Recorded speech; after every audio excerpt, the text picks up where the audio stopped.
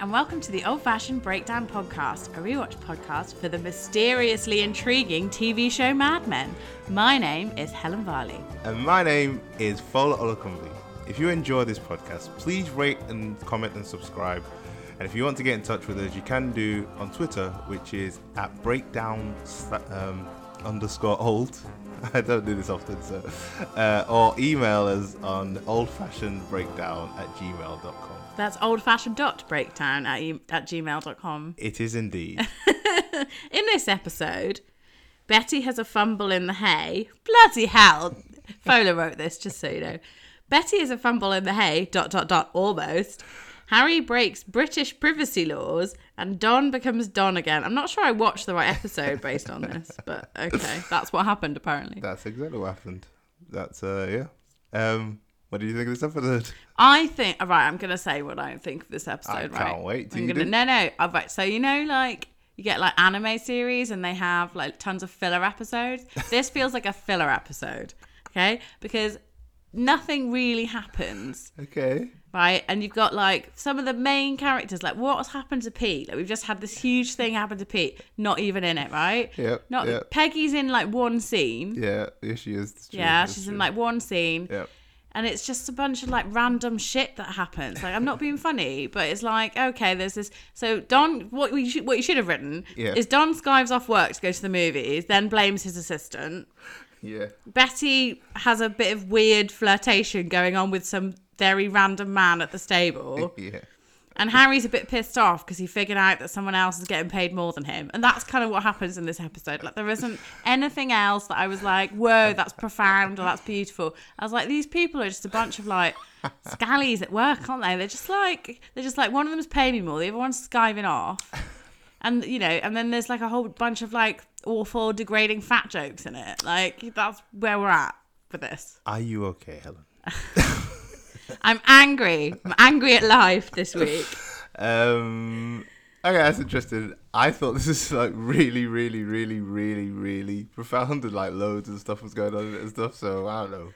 So this episode of the podcast will be mostly Fola talking because I don't have a whole lot to say.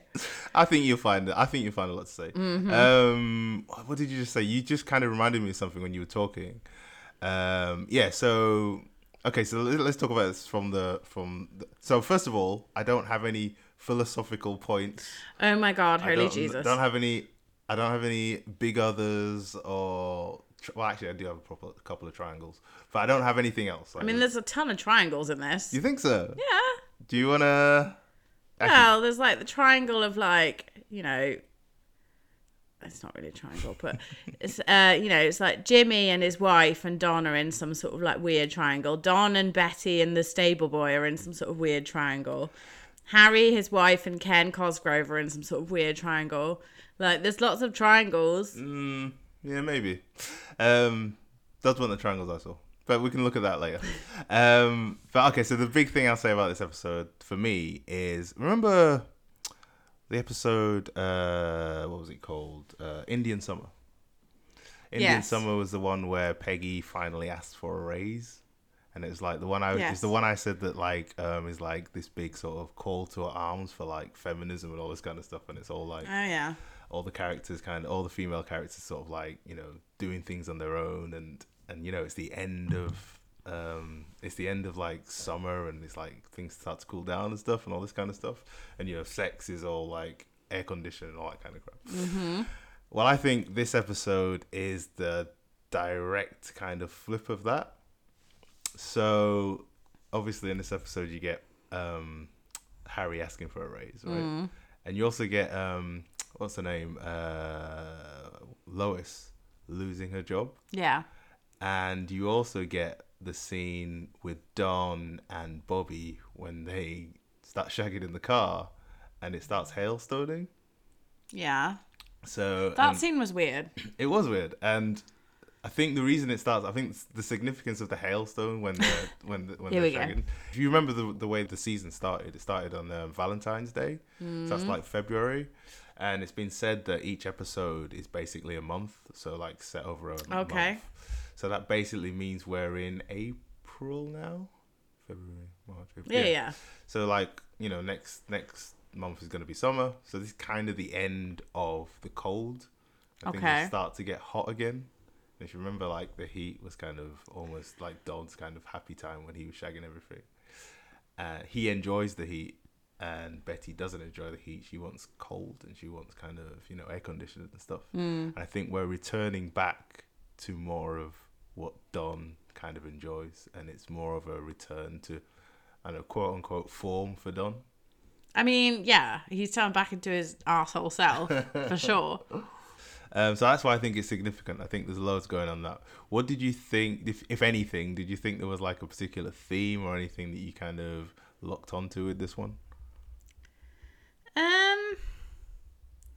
I mean, the only thing I'd really say is it's really sort of about like what it's like. It's kind of like, I mean, the name of the episode is The Benefactor, and it's about what people do for one another, really, isn't it? Wow, yeah. I mean, I think the trick is in the sort of the title, really. Yeah.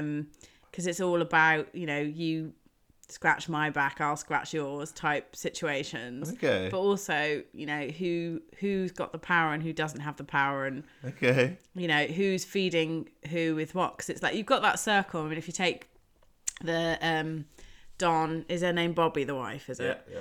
Don, Bobby, and Jimmy situation. It's almost like, and Sterling Cooper's part of that too. There's this big circle as to who, because Don's at a point where he's at the movies, he doesn't even give a shit, right? Yeah. So at that point, it's like he thinks it's in control. It's someone else's job. Jimmy is kind of saying whatever he wants, but what people don't realise at that point is that he has his manager, also wife, in the background controlling him like a little puppet. But overarching all of that is sort of Sterling Cooper. And then actually you can include the Sterlings in that, can't you? Because yeah, you can. They are the Sterlings, aren't they? What do you mean? The lady and the gentleman from the beginning. The Shillings. The Shillings. The Shillings, yes. I was going to say, oh my God, did I miss that whole... Are they like the grandparents of Sterling Cooper? Did I just miss a whole thing? But no, the Shillings. They're sort of in that as well. Okay, that's interesting because obviously I cheat a lot and listen to everything I can get my hands on. And I've been listening to the commentary from Matthew Weiner. And he says it's basically, it's about couples and how couples work together and how they how one person does one thing for the other. And I was kind of like, and I've got to be honest, when I watched it, I didn't think that at all. Okay. Even though it says the benefactor in the title. Well, I didn't really see the benefactor as, you know, as in terms of these people helping each other out. I saw it more as the benefactor. Because the way I watched this episode was where, and I told you I watched it before we did the review of the last one. And when I got into it, the first thing that I noticed was just the whole opening scene with Jimmy. Yeah. And he's in that scene and it's just him by himself. And at 1 minute he's being quite funny. Next minute he's telling everyone what to do. And it's kind of like he has all this respect and all this kind of, he's like dominating the scene and he's kind of quite, I don't know, forceful. He's obviously very cruel at some points. And to me, that's what I saw through the first time I watched it all I saw through it was like this whole streak of like meanness from a lot of the characters. And what's interesting about the title, The Benefactor, is it's based on an actual episode of this show called The Defenders. Yeah, it's called The Defenders. Oh, which is the thing that they're watching. Yeah, that's the thing that they're watching. And I actually think the full title of the episode for me is The Defenders version. The Defenders and The Benefactor, if that makes any sense. It's not snappy. It's not snappy at all. No, it doesn't really work. That's probably why they didn't go with it. But what I mean by that is, you know, you've got the benefactor. The benefactor's all the way through. I would term the benefactor as like the authority in the situation, the kind of like the person that does things but gets things back, right? But then you've got the defenders that kind of you know, that term to me is kind of almost like an enabling term where it almost kind of helps it is what the benefactor benefits from, if that makes any sense. I don't know. This is just like the way I see it. Yeah, I mean, for me, I think it's like even in a situation where you're defending something, there is a party involved that will benefit. Yeah. So, but then in essence, isn't everyone a benefactor? Yeah, I guess you can say that. I find it interesting that the show that the episode the benefactor comes from is called The Defenders. I think that to me that's kind of significant. It kind of works, and it kind of, because one of the things you see in the show is, like I said, I think there is that mean streak of like really dominant characters taking over and telling other characters what to do and stuff. But then these other characters that are being bossed around, like say Lois, or what's his name, Arthur, who I've termed Tim Nicebitdim, and who else? Even what's his name, Harry. They're kind of I wouldn't call them benefactors as such, and more kind of even like Betty. She's kind of like, she kind of enables a lot of stuff that goes on with these kind of more dominant characters. And it's almost like, you know, defending that kind of behavior. Like, one of the things I think about this whole season that we've seen up till this point is, and this is going to sound a bit weird, and like some people might disagree with this and call me some kind of douchebag for saying it, but like I feel like one of the focuses on this season is how the women in this season seem to be almost creating this kind of bad situation for themselves and almost kind of enabling the guys to be douchebags.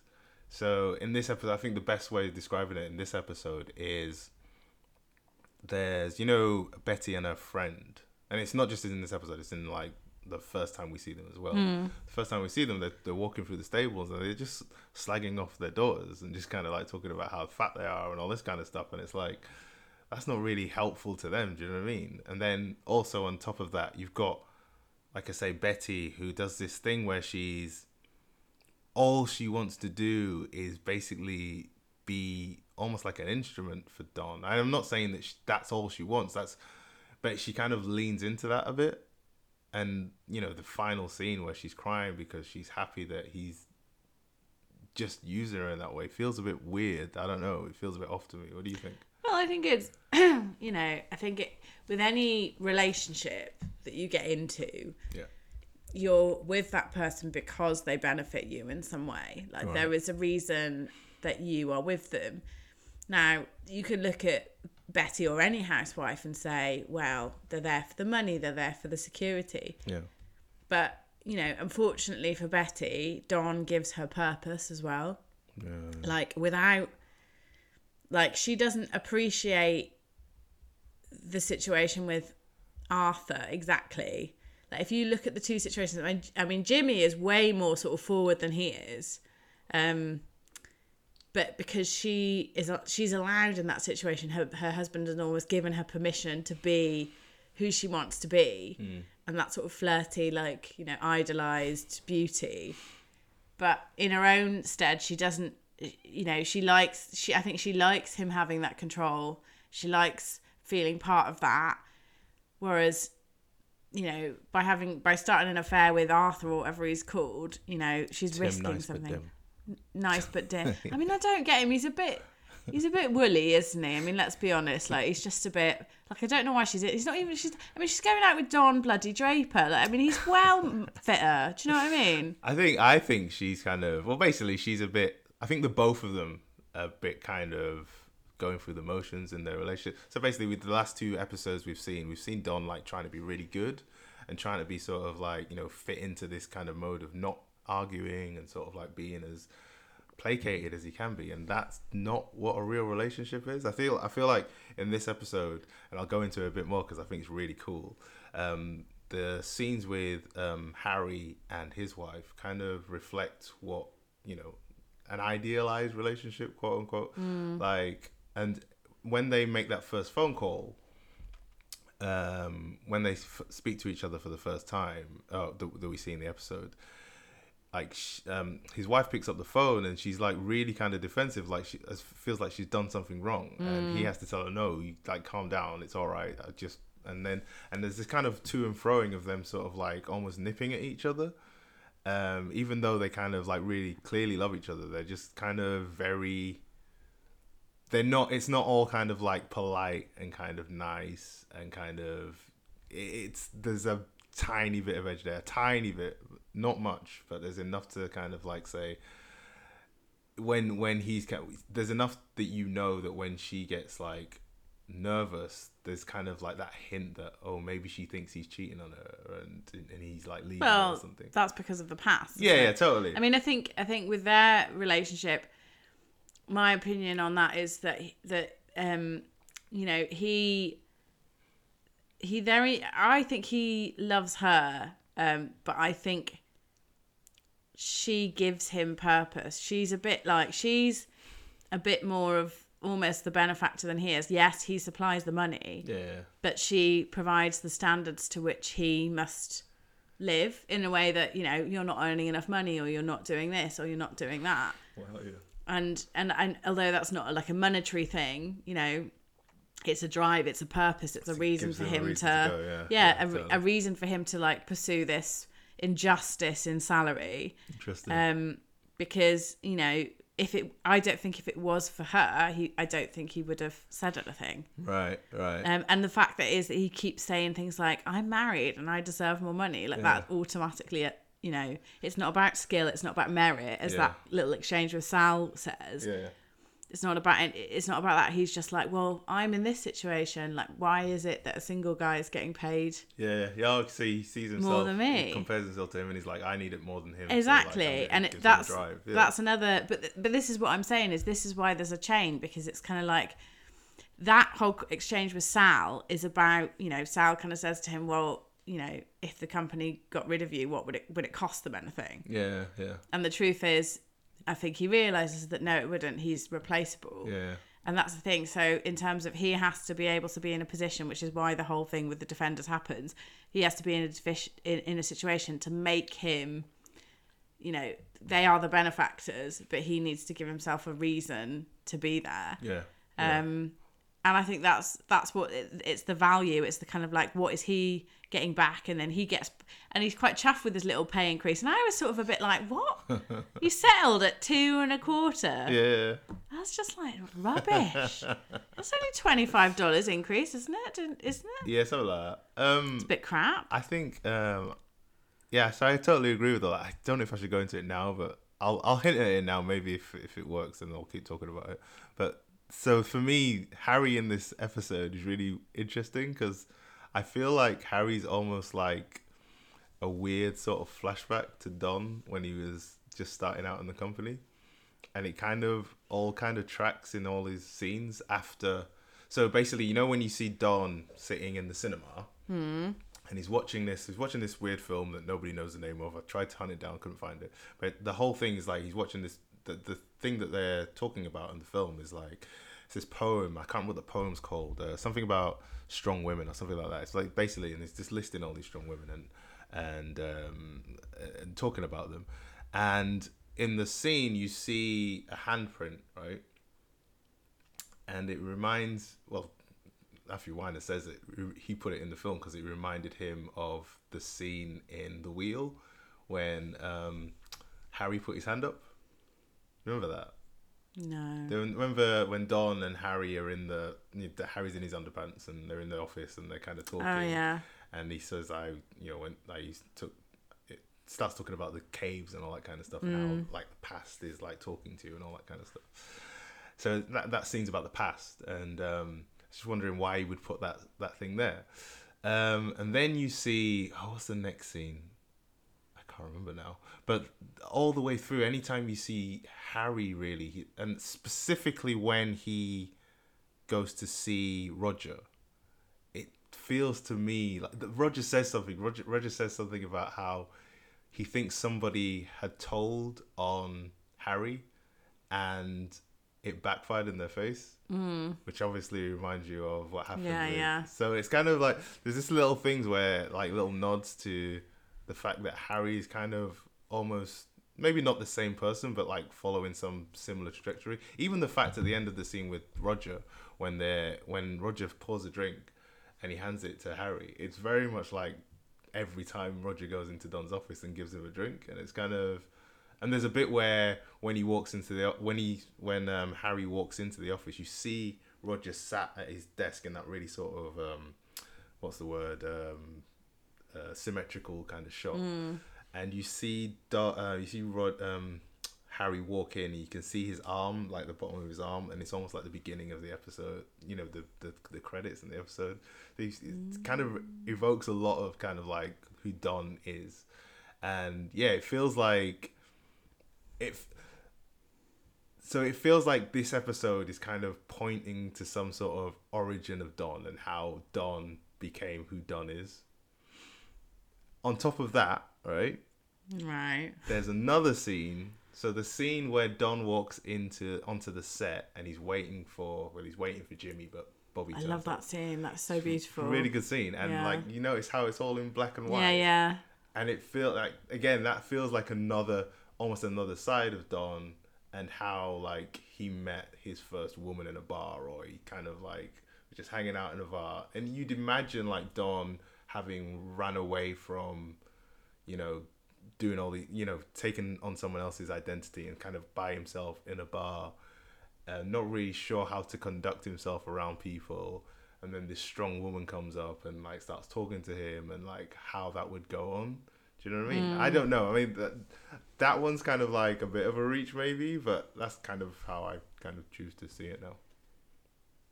I feel like I'm just throwing stuff at you now. No, I mean, I can see what you're getting at, like the fact that he blames Lois for the fact that he skived off, and she tried to cover for him. I think also the fact that he has to clean up the mess. Yeah. Very much as a whole. Like, that's a bit of a link back to, like, right at the very beginning when he had to sort out that, like, smoking, was it? There was, like, a smoking argument or something. What do you mean? Was it the cigarettes, what they're called? The ones that they look after. Yeah, the Lucky Strikes. Yeah, wasn't there, like, a big thing where, like, Pete or someone did something regarding health? No, so there is that. So I don't know about what you're saying particularly. Yeah. But there is a scene. There's a bit in this episode where they're talking to the Belgioli guys, right? Yeah. And they're talking to them, and then at one point Ken out of nowhere goes, "We can talk about putting on a warning. Research shows rules are made to be broken." And like that's not in any episode, but the whole point of the scene with Pete and Don in that Lucky Strike meeting was that Pete stole the research and then went on this thing about how you do the opposite of what people want. So to me, it was like a really similar kind of scene, and I can't remember why that was significant, but. It kind of that kind of jumped out on me, and I can't remember why. But yeah, sorry, I'm just babbling now. But yeah, I just wanted to bring out the fact that that I feel like a lot of this is like kind of like an origin story for Don and how he became who he is. So are you basically saying that every spring Donald Draper gets reborn? He gives up his bad habits for the winter, and then he comes back. It is spring. Yeah, and he comes back into season, and yeah.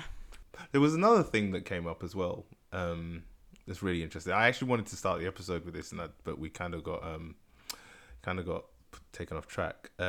So when Arthur is trying to put the moves on Betty in the stables, he comes up with this. He talks about this short story called "The Diamond as Big as the Ritz." Yeah, it's F. Scott Fitzgerald. Yeah. Do you know it? Do you know the story? I read it many moons ago. Really? Yeah. I read The Great Gatsby, and then I read that. I think he has a very specific style. So do you remember it? I don't remember loads about it now.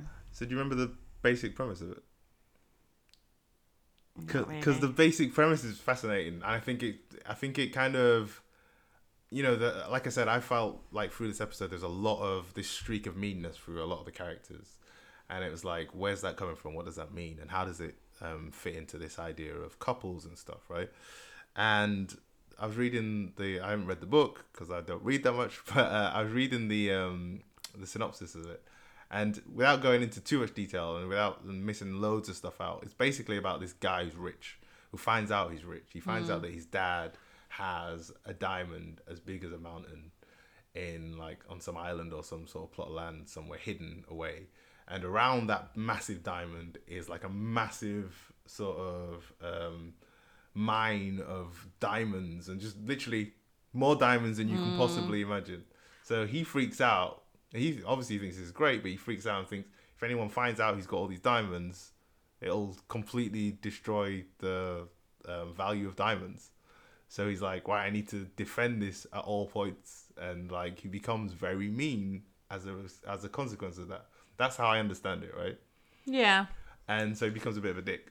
And as you see from all the insecure characters, or when all the quite dominant characters are insecure, they become quite mean in the episode. And it's, to me, it's kind of like their diamonds. I sound like an idiot. It's like their diamonds are almost like love, right? They're kind of their compassion, or some sort of thing that they don't want people to take advantage of. And the people that do show their diamonds or do show their kind of compassion, like say, I don't know, what's his name, Arthur or Lois or whoever, even like again like Betty, kind of all these characters that kind of show how much they love the person that they love, seem to get taken way more for granted. Does that scan with you, or am I just? Yeah, I mean, no, I get what you're saying, but that, you know, that whole story is basically the story of a benefactor. So yeah, totally. Yeah. I mean, you know, it's one of them where I think, as I say, for me, it's a big chain. It's a big, like, Don is protecting Sterling Cooper, then he's protecting his job, then he's protecting, and you know, he's you know, that I think that's what that's about. Because I mean, for me, I mean, I know Jimmy's a bit mean, but I think Jimmy's just a drunk. But I don't really see a mean streak in anyone else. It's just Don. You don't see mean streak in anyone else. Not in this episode. You don't think Betty was kind of mean to Arthur? No, I don't think she was mean to Arthur. He was think hitting on her. He was, but she was kind of like, she kind of on the one hand, she wanted this kind of attention that he was giving her, right? She was kind of soaking it up. And on the other hand, she's pushing him away and kind of like, and it's kind of, he doesn't really know what's going, like at the end when he kind of goes in to kiss her, it's all been kind of like building up. And she could have like put the brakes on it and said, no, stop. But hang on a minute, because that's not fair, because at the end of the day, he's the one who's getting married to someone. Yeah, totally. So I'm sorry, but he's just as mean as she is. Fair enough. But I'm not saying that that's not true. Like I don't think there was within that exchange. I think he was a dick for trying it on, and she's a bit of a dick for being a prick tease. But you know, I think ultimately there was nothing in that exchange that made me think that was unjustly unfair. Whereas Don firing Lois was unjustly unfair, like because it was his fault. Right. And she suffered the consequences of it by losing her job. And the difference between them is she's not important to the company, whereas he is. Right. So he can do that. He's got the power. He has power and she doesn't.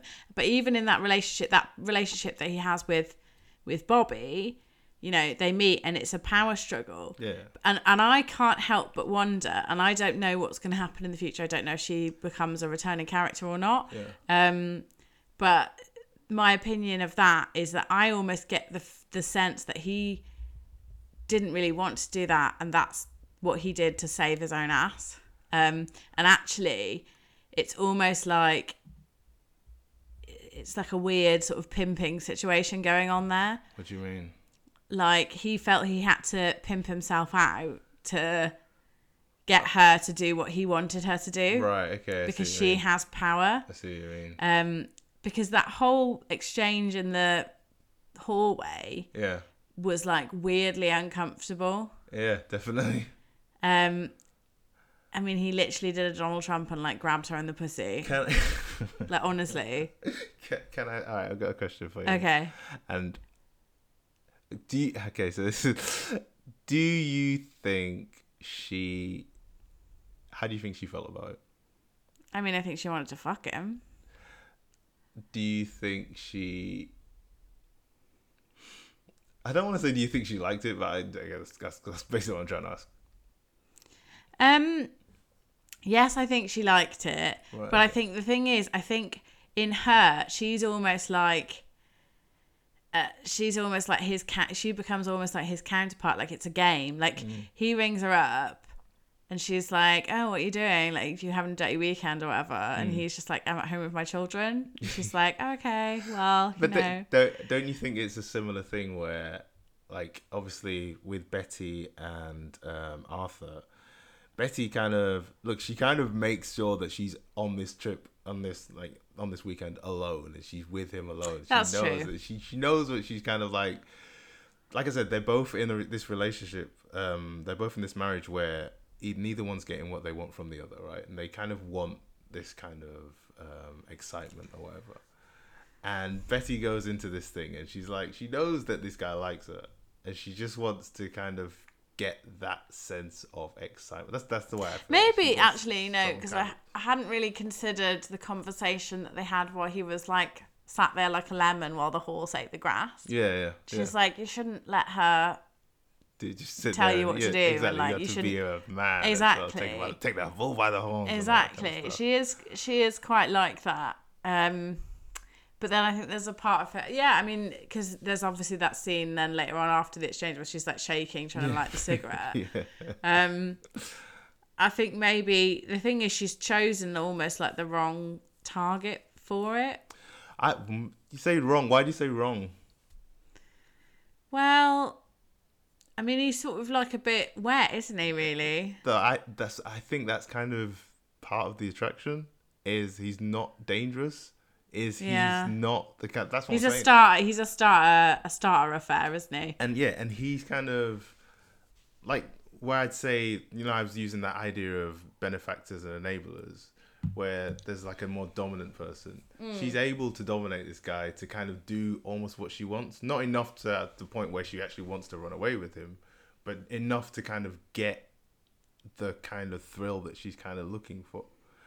And I feel like that's kind of how Bobby initially sees Don, as this kind of guy who's she can kind of play with and toy with, until obviously at the end where it kind of flips on its head.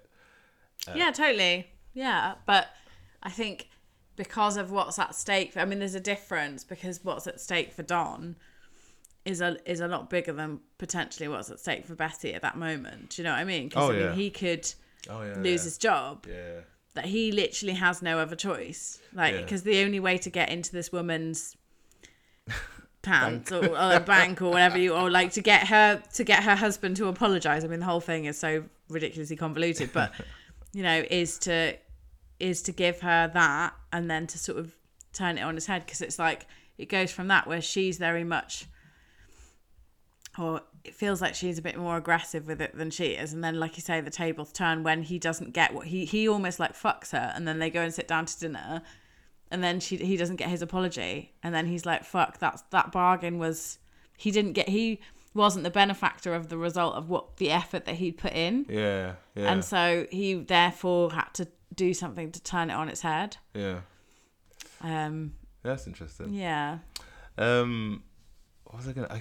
I keep coming back to this Lucky Strikes reference, and I can't remember why I thought it was an important reference.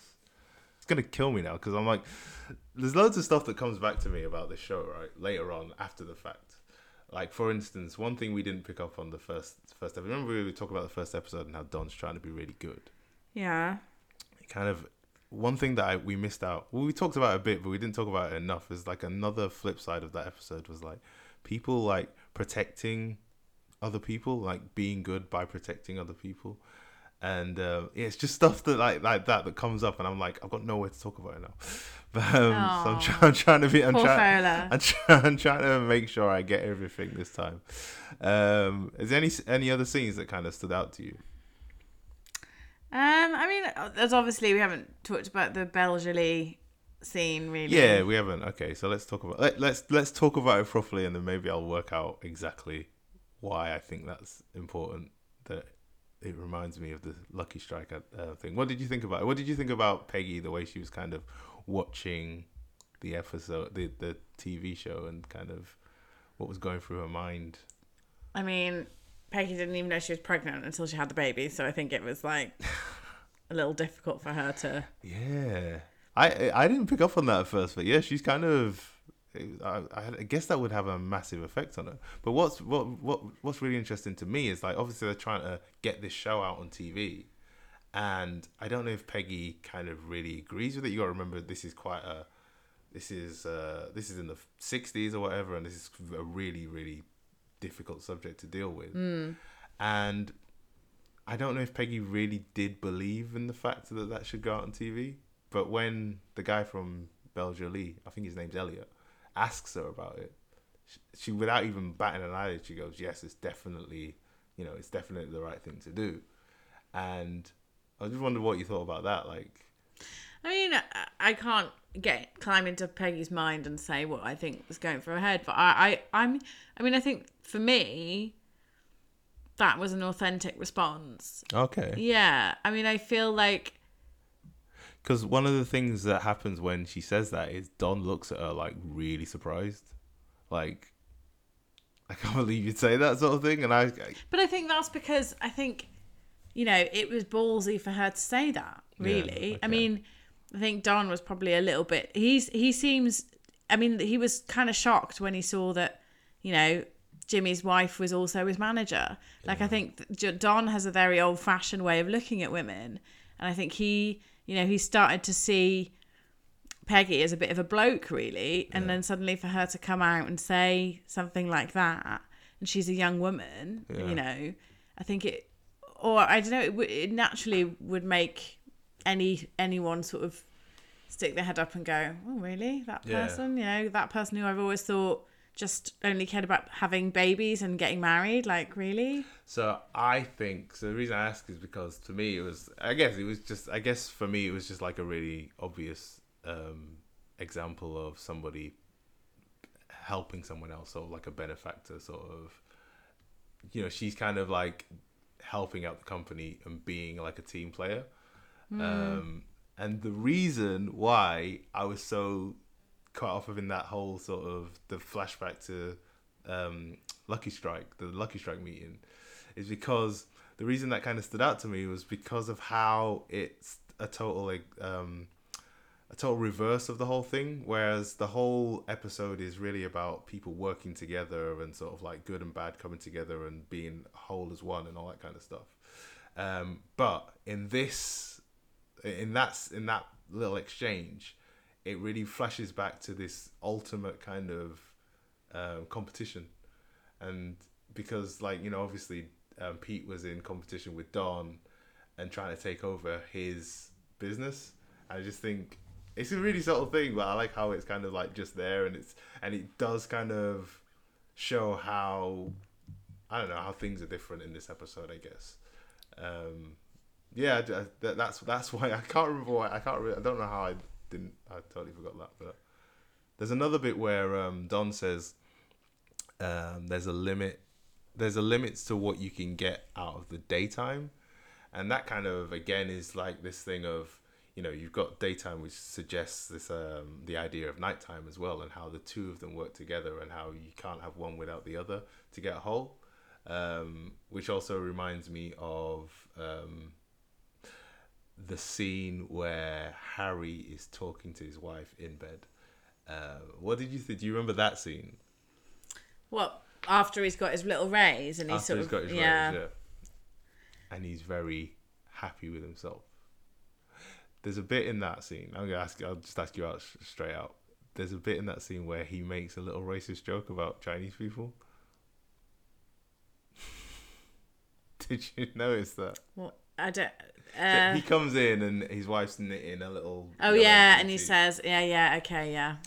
What did you think of that? Because I think that kind of helps, put a button on what the episode's about.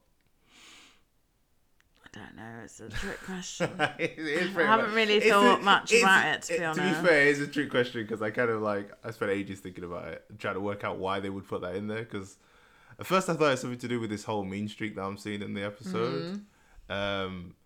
Maybe that's a bit in there, but really, to me, what it was, there's a bit. You remember in which episode is that? Marriage of Figaro, which is like the third episode in the first season. When Pete comes back from his honeymoon and he goes into his office, there's this Chinese family in there. Oh yeah. So that's the only real reference to anything Chinese in the show, right? Right. And the thing about that episode is, to me, it was about kind of dualities and how you've got the mind and the body and how they work together and stuff, and how you've got these two. Basically, you've got dualities in two things that kind of work together to become a whole. I think that's kind of what that episode. That's what the booty was all about. Oh my god, seriously. Like when we're on season 5 and Fola's going do you remember this episode from season 2 where they made a joke about you say that because I'm just gonna be no. Because you make a good point there, because in the first season I was watching all these shows and I was coming up with all these philosophers and all these different concepts and stuff, and in this I've been trying to do it in this season and I haven't really been able to do it that much, and they haven't made that many references to philosophers and stuff, but they make way more references to earlier seasons, and I think what they've done is they've replaced the philosophers with just references to the own show now. I don't know if they'll do that for the rest of the series, but it's definitely kind of a shift. So it doesn't feel as hard to find, or it doesn't feel. I feel like I've got less to say about the show because it's less stuff is hidden, if that makes any sense. Yeah, well, I think maybe that's the tone that it's taking. I mean, it is sort of it is different. Like I say, I feel a little bit more like I say, this episode was a bit more filler. I don't really know what it was trying to say. In terms of progressing the characters, I mean, there's not really anything new in there for me. It's all still it was all kind of stuff that had already been, Don's a cheater, and yes, he'll do anything for his job, and yes, he treats his wife like she's some sort of soldier that he commands, and yes, Betty's flirting with Danger still, but still hasn't done anything. It just felt very repetitive, to me. I tell you, I think when you say it felt very repetitive, I think I agree in that. Like I said, I feel like this is almost like the actual start of the season, where they're basically saying this is how things are. That's the first two episodes were basically Don trying to be good, trying to be different, trying to kind of play by the rules and do what everyone says, but he's finding it really hard to kind of keep that going. And this episode is basically saying all the stuff that you came to know in the first season of Mad Men about how Don, all the things you just said, basically, they're all still there. Well, the thing is, nothing's changed. Everything is still true. I mean, at the end of the episode, Harry is still paid less than Ken. Don is still a cheater. Betty is still this. Sure. It's very much the only person who really has a life-altering consequence is Lois. Everyone else, they have the apology and everything goes back to normal and everyone sort of accepts it and kind of moves on with life. Yeah. Roger's still smoking when he shouldn't be smoking because he's had 2 heart attacks. It's the same. Oh yeah, he does. It's just the same shit, man. It's just I was kind of just a bit meh about it in a lot of ways this episode. Okay. I just kind of felt like there was nothing in there. It's oh, Don's having another affair. Right, okay. Oh, great. It's a bit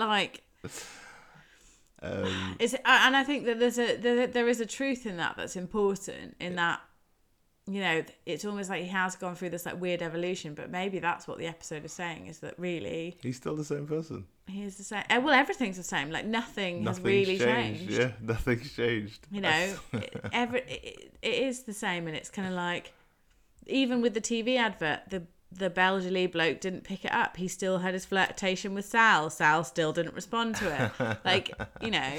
Well, I thought that Sal not responding to it was kind of more... So I think there's another thing in this episode of risk-taking and how people seem to benefit from taking risks. And I think when he says hi to Sal, that's kind of almost like the same thing that happens in the whole scene where Elliot kind of turns down. He doesn't want to take the risk of putting this advert out just in case he's wrong. And obviously Sal didn't want to take the risk of going up to Elliot's bedroom. And yeah, I feel like that's what the full stop was. That's why that was there. I don't know. Maybe I'm just trying to make this episode. But it's all still hidden. It's all still hidden. You know, there is nothing in that offer. The only thing that's different is there's no bloody Pete. Like, where the hell's Pete? Sounds like... I was just like, I actually miss him. Yeah, that's what I was going to say. I miss Pete. I'm like, where's Pete? Because I've got, I can't, there's only, these characters, they're all pretty hideous in this one. Like, Jimmy's hideous and they're all fairly hideous. Yeah. But I actually missed Pete. I was like, oh, where's Pete? Bless him. I can't believe you missed Pete. I know. I hate Pete. It's like, really I don't know. But I was like, well, the whole way through, I was like, where is he? Pete is a weird character that everyone does say that. I guess Pete's the one character in this show that kind of will do things where you can actually get angry about him. Do you know what I mean? And I think that's what people like in their drama, is like someone to hate.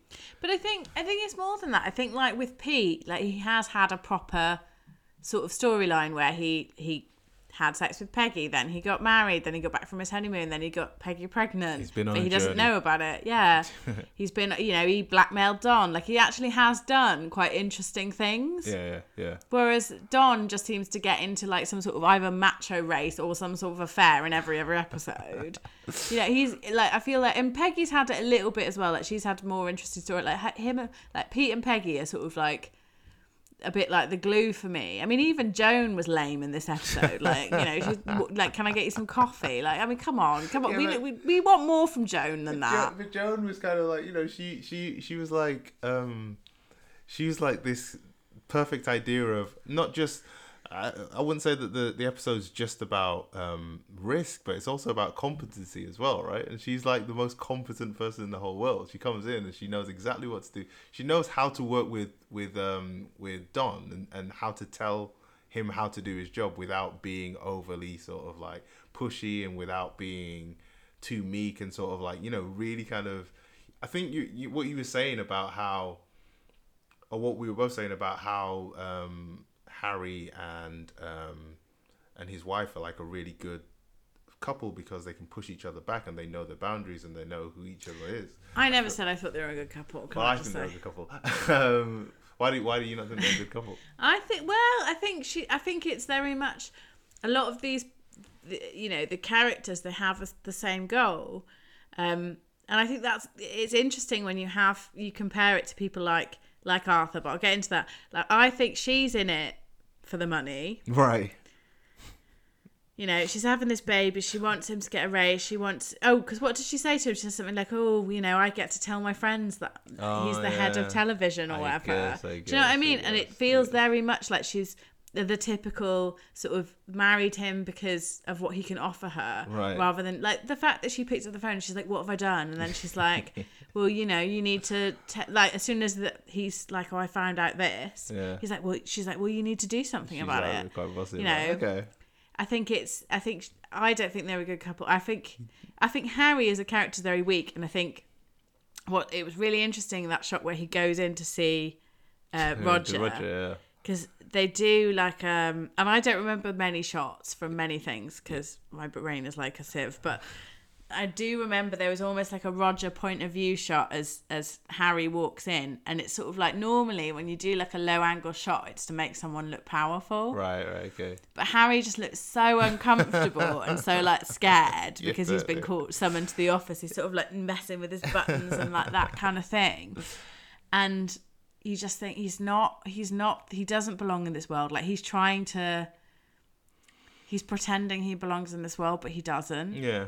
Yeah, I guess you're right. And yeah. I think it's very much like for him, he's an interesting character. I like him as a character, but he doesn't belong in that world. He's too nice to be in that world. This is what I'm saying. Like that's why it reminds me of like how Don would be when he first started. Don, you gotta remember, like Don, he wasn't born into this. He was just trying things out. He's just trying to make his way in the world and sort of didn't really know anything. We all know he's not from privilege. We know he's not part of this world. We know he was like born in the Hicks and all this kind of stuff.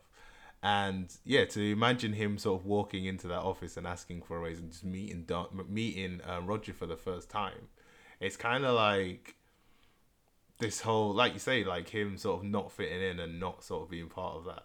That's kind of what it all meant to me. I mean, I guess. I mean, you get a flavour that Dom is definitely a different kind of personality to Harry, though. Oh yeah, now. Well, that's what I mean. Like now. But not now. No, I think always, because I mean, even the fact that he,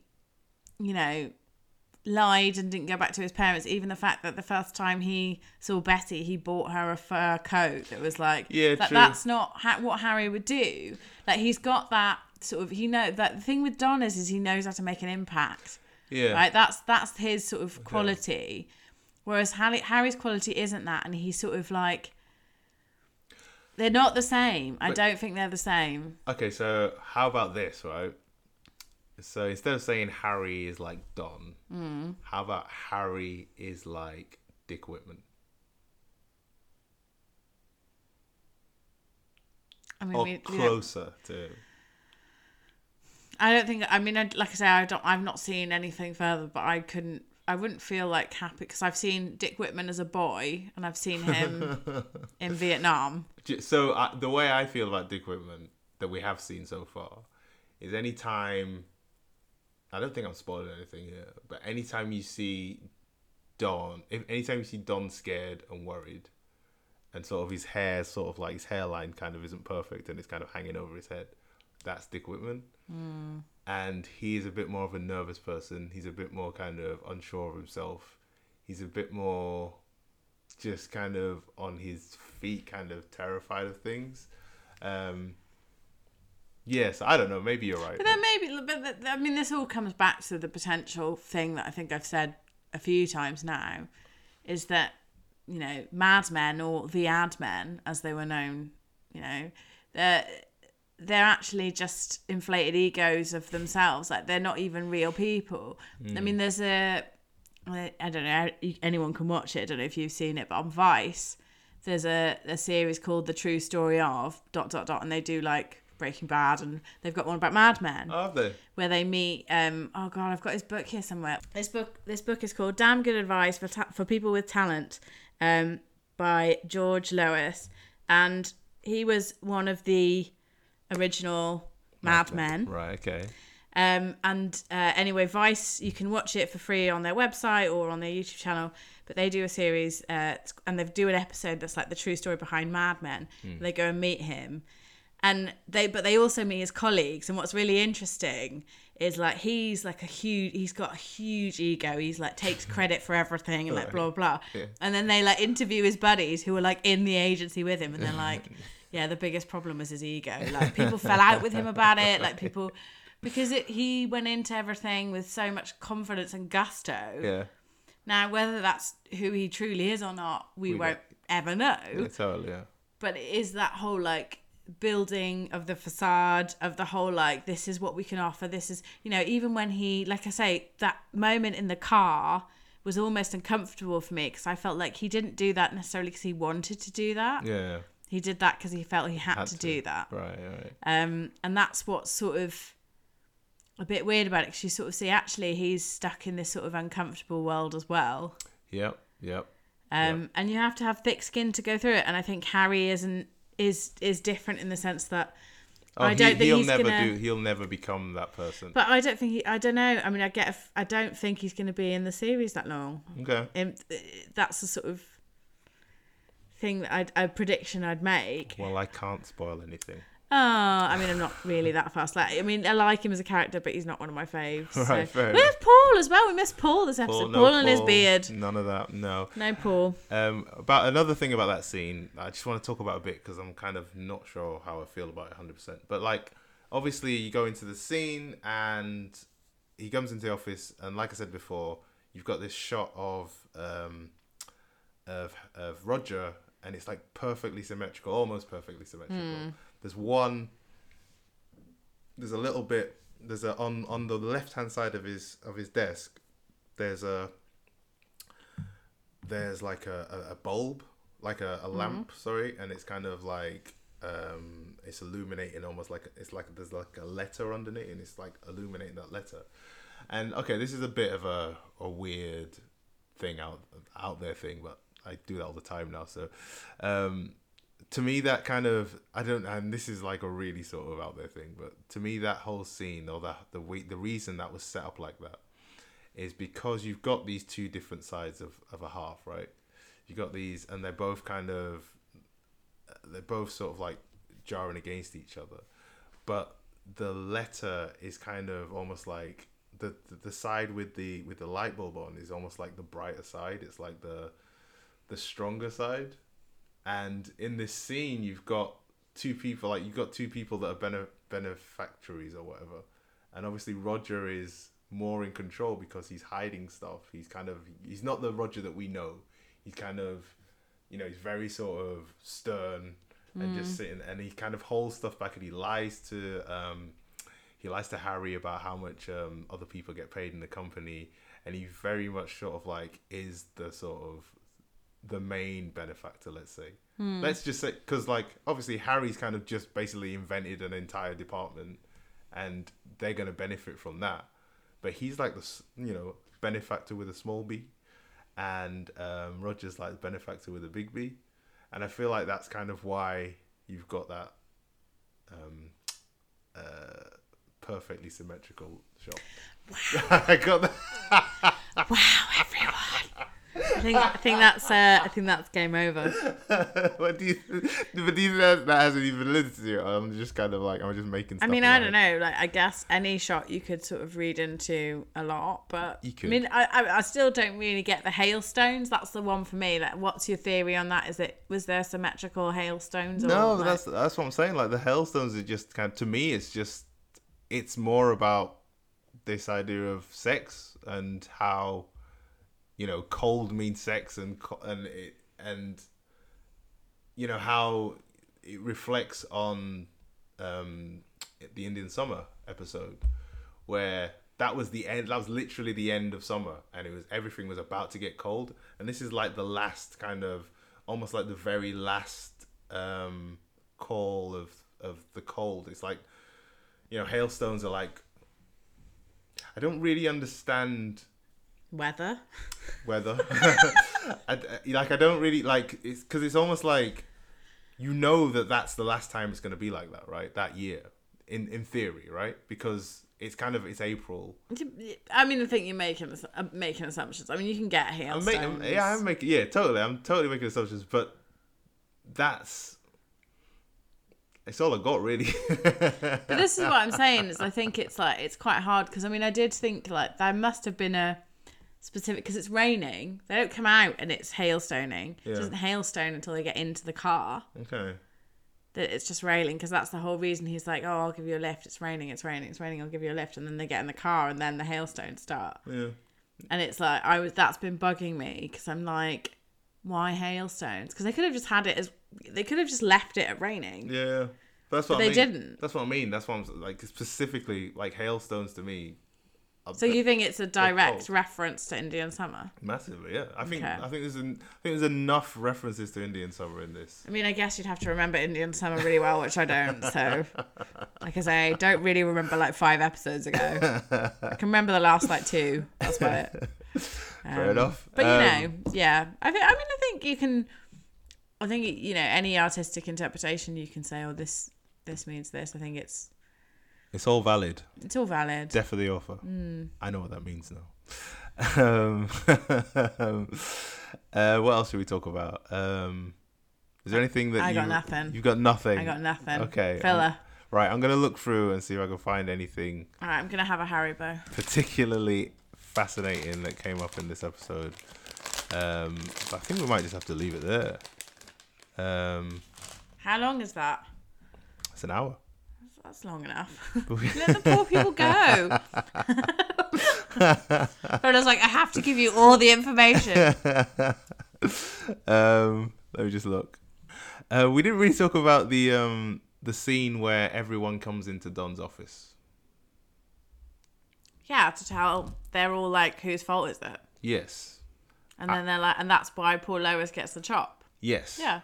Well, I think what's really cool about that episode is how it comes into it. And it's like the last thing that Sal says, obviously, is, you have to be, if you haven't got any merit, what are you doing here?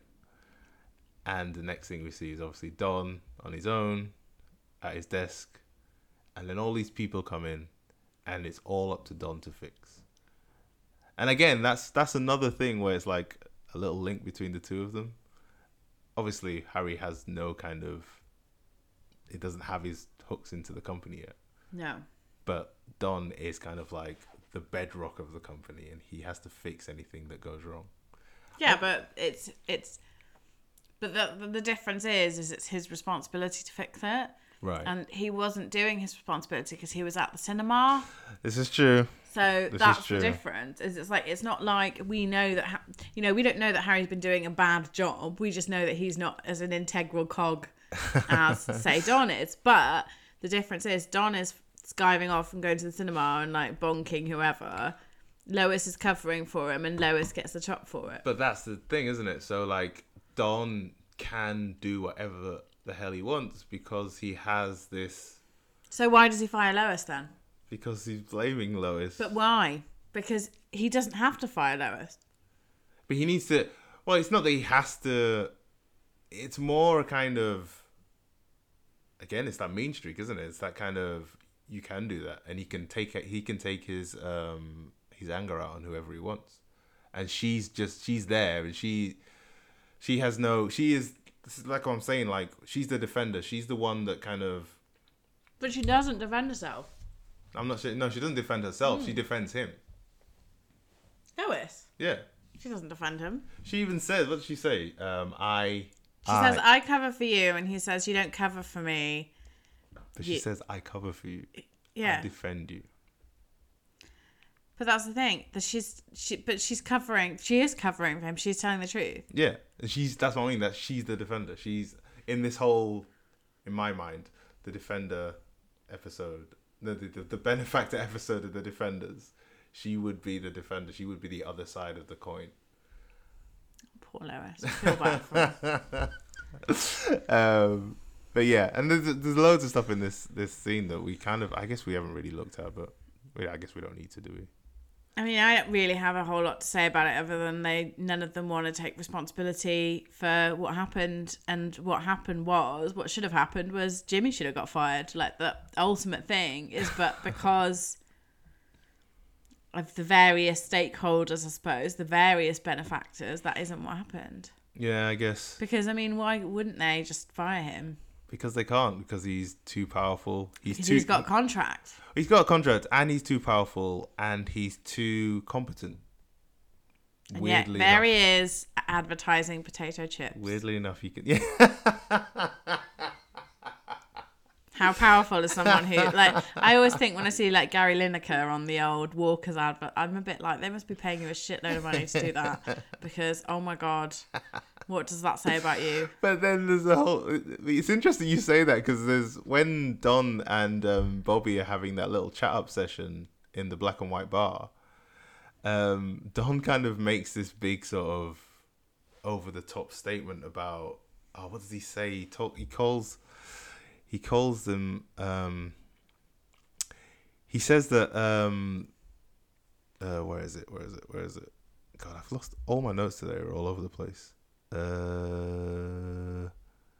He basically likens everything he does to some sort of like artistic endeavor, and it's like this lofty thing. And yeah, you're kind of right. It's like it. They're not doing anything particularly amazing. They're selling potato chips. But this is the thing. Look at the situation, yeah? Selling potato chips, and they're all squabbling over, because he insulted this like fancy couple that were involved somehow, the owners of the potato crisps, I'm guessing. But like it all could have gone away if someone could have just gone, he's an asshole. Let's get rid of him. Let's get rid of him and get someone new. But no, it's like they didn't want to lose money. Because they would, as she mentioned, they would have had to pay him anyway. Yeah. So it is kind of like, it is monetary value. So yeah, anyway, that's kind of all I have to say about that. Okay. I don't have anything else to say. Fair enough. I was going to try and find this thing that she called, this name that he uses. I can't find it. Anyway, one more thing I want to say about that scene, and then we can leave it. We can end it. The references to Pinocchio keep coming up. Pinocchio? Yeah. I did not get any of those. There was there was only one. Right. Which one? He basically said that someone suggested that Jimmy called the lady the whale in Pinocchio.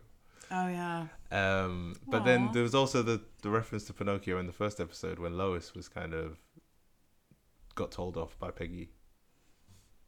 I do remember that actually. And that kind of, and I was wondering why that keeps coming up, because you said that's like totally out of the time I think zone. it is, isn't it? Well, Pinocchio obviously is a puppet, and Don at the moment feels like he's being dragged around on strings. Oh my god.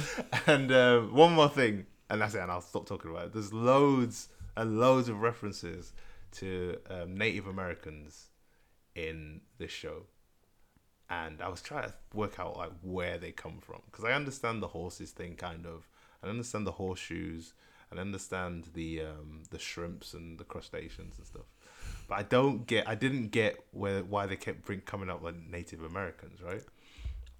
And I was on the Mad Addicts right Facebook page, and I was trying to think about this, and it kind of hit me, right, that so this is kind of a long convoluted thing, but like Don took on someone else's identity, right? Right. And essentially that's what America does now, where they stole the identity of the Native American people. Well, they didn't even do that. They effectively drove them out and just took their land. Exactly. And so, for me, the whole point with Don is he kind of reflects, like, obviously America at this time, like within these 10 years, but he also reflects like just America in general, and just kind of like this is why it came up on the Facebook page. I asked like, what is it that Don's done so wrong? Like, why do people see him as a bad person? What? Yeah, that's what a lot of people said. Oh my god. What has he done that's so wrong? And like, because my thought behind this was, he's done a lot of things wrong. I get it, right? But when you think about him in context of where he came from, and like, you don't know the full story yet, but you know most of it, you know a lot of it about him, sort of like his mum dying when he was born, and you know his dad being abusive, and like the new woman being abusive, and all this kind of stuff. It kind of, he's in this situation where he's managed to drag himself up, you know, into this kind of stratosphere, and has like made all this money, and he's made something of himself, which in its own way is a positive thing, right? But with that comes this whole sort of this cutting off of his subconscious almost. He doesn't really know how to deal with life. And you can only really do things wrong if you know that there's a right way of doing them. No, I disagree with that. Okay. You can't say that. Okay, go on. Well, you just can't. You can't say, oh, you know, you're not doing... I mean, Like, just because, I'm sorry, but just because you come from a poor background, even if, you know, God forbid, you've been abused in any way, that doesn't give you the right to go and, like, murder and rape and, like, I'm sorry, and like, you know, behave in an inappropriate way. It definitely doesn't give you the right to murder and rape. But, so far... Does it give you a right to be an asshole then? I don't know. That's my point. No, I don't think it does, because you know what? There are plenty of people who are born with a silver spoon in their mouth, get everything they ever wanted, and they are mega assholes. And by your logic, that means that they should be the nicest people in the world because they've had everything. Okay. So it's like, it doesn't work that way. Okay. You know, I'm sorry, but it's I appreciate that poor Dick stroke Dom has had a Dom. I keep calling him Dom. Don has had, you know, a rough time of it all. Yeah. But at the end of the day, it doesn't excuse his behaviour. He's still, you know, someone who's driven by a lot of bad things. But that's what I mean. That's what I'm saying is, it's not that I'm not saying he does anything right. I'm not saying he's a good person. I'm not saying he does things right. What I'm saying is he does things that are bad, but in relative terms, he's just messed up. And I'm not making excuses for him. I'm just sort of like trying to see it from a point of view of like, okay, so what is the right way for this character to act? What is like, what are his options and stuff? I don't think we need to answer that question now. I'm just kind of, it's just something that's percolating in my brain. I don't know if you've got anything to say about that.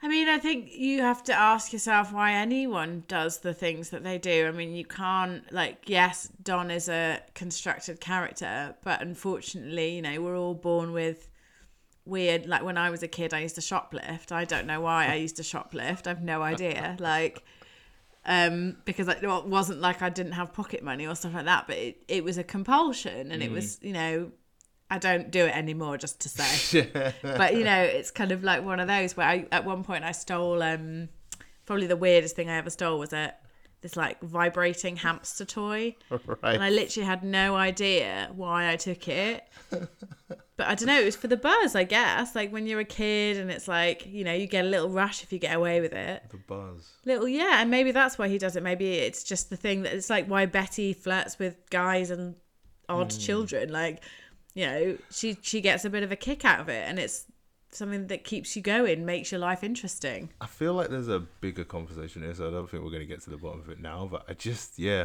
feel like... I can't wait for that episode. It's going to be the episode where we argue about whether intrinsically if Don is a good person or not. And my answer will be no. And your answer will be yes. And we'll talk about it. Well, I don't want to go into it too much, but I will say I think a lot of this show is about not just the person, but like the influence on the person and the subtle things that make us do things that we might not necessarily want to do, and our options when we do those things. And yeah, I think I'm going to leave it there, and maybe we can finish it. No, I've got nothing else to say. I'm just going to leave it there as well. Leave it on a cliffhanger. I need more wine. So, yeah. Okay. Well, all that's left to say is... don't forget, everyone, and this is really, really relevant this time. Sopranos is better. And, yeah. See you later, everyone. Bye. Bye.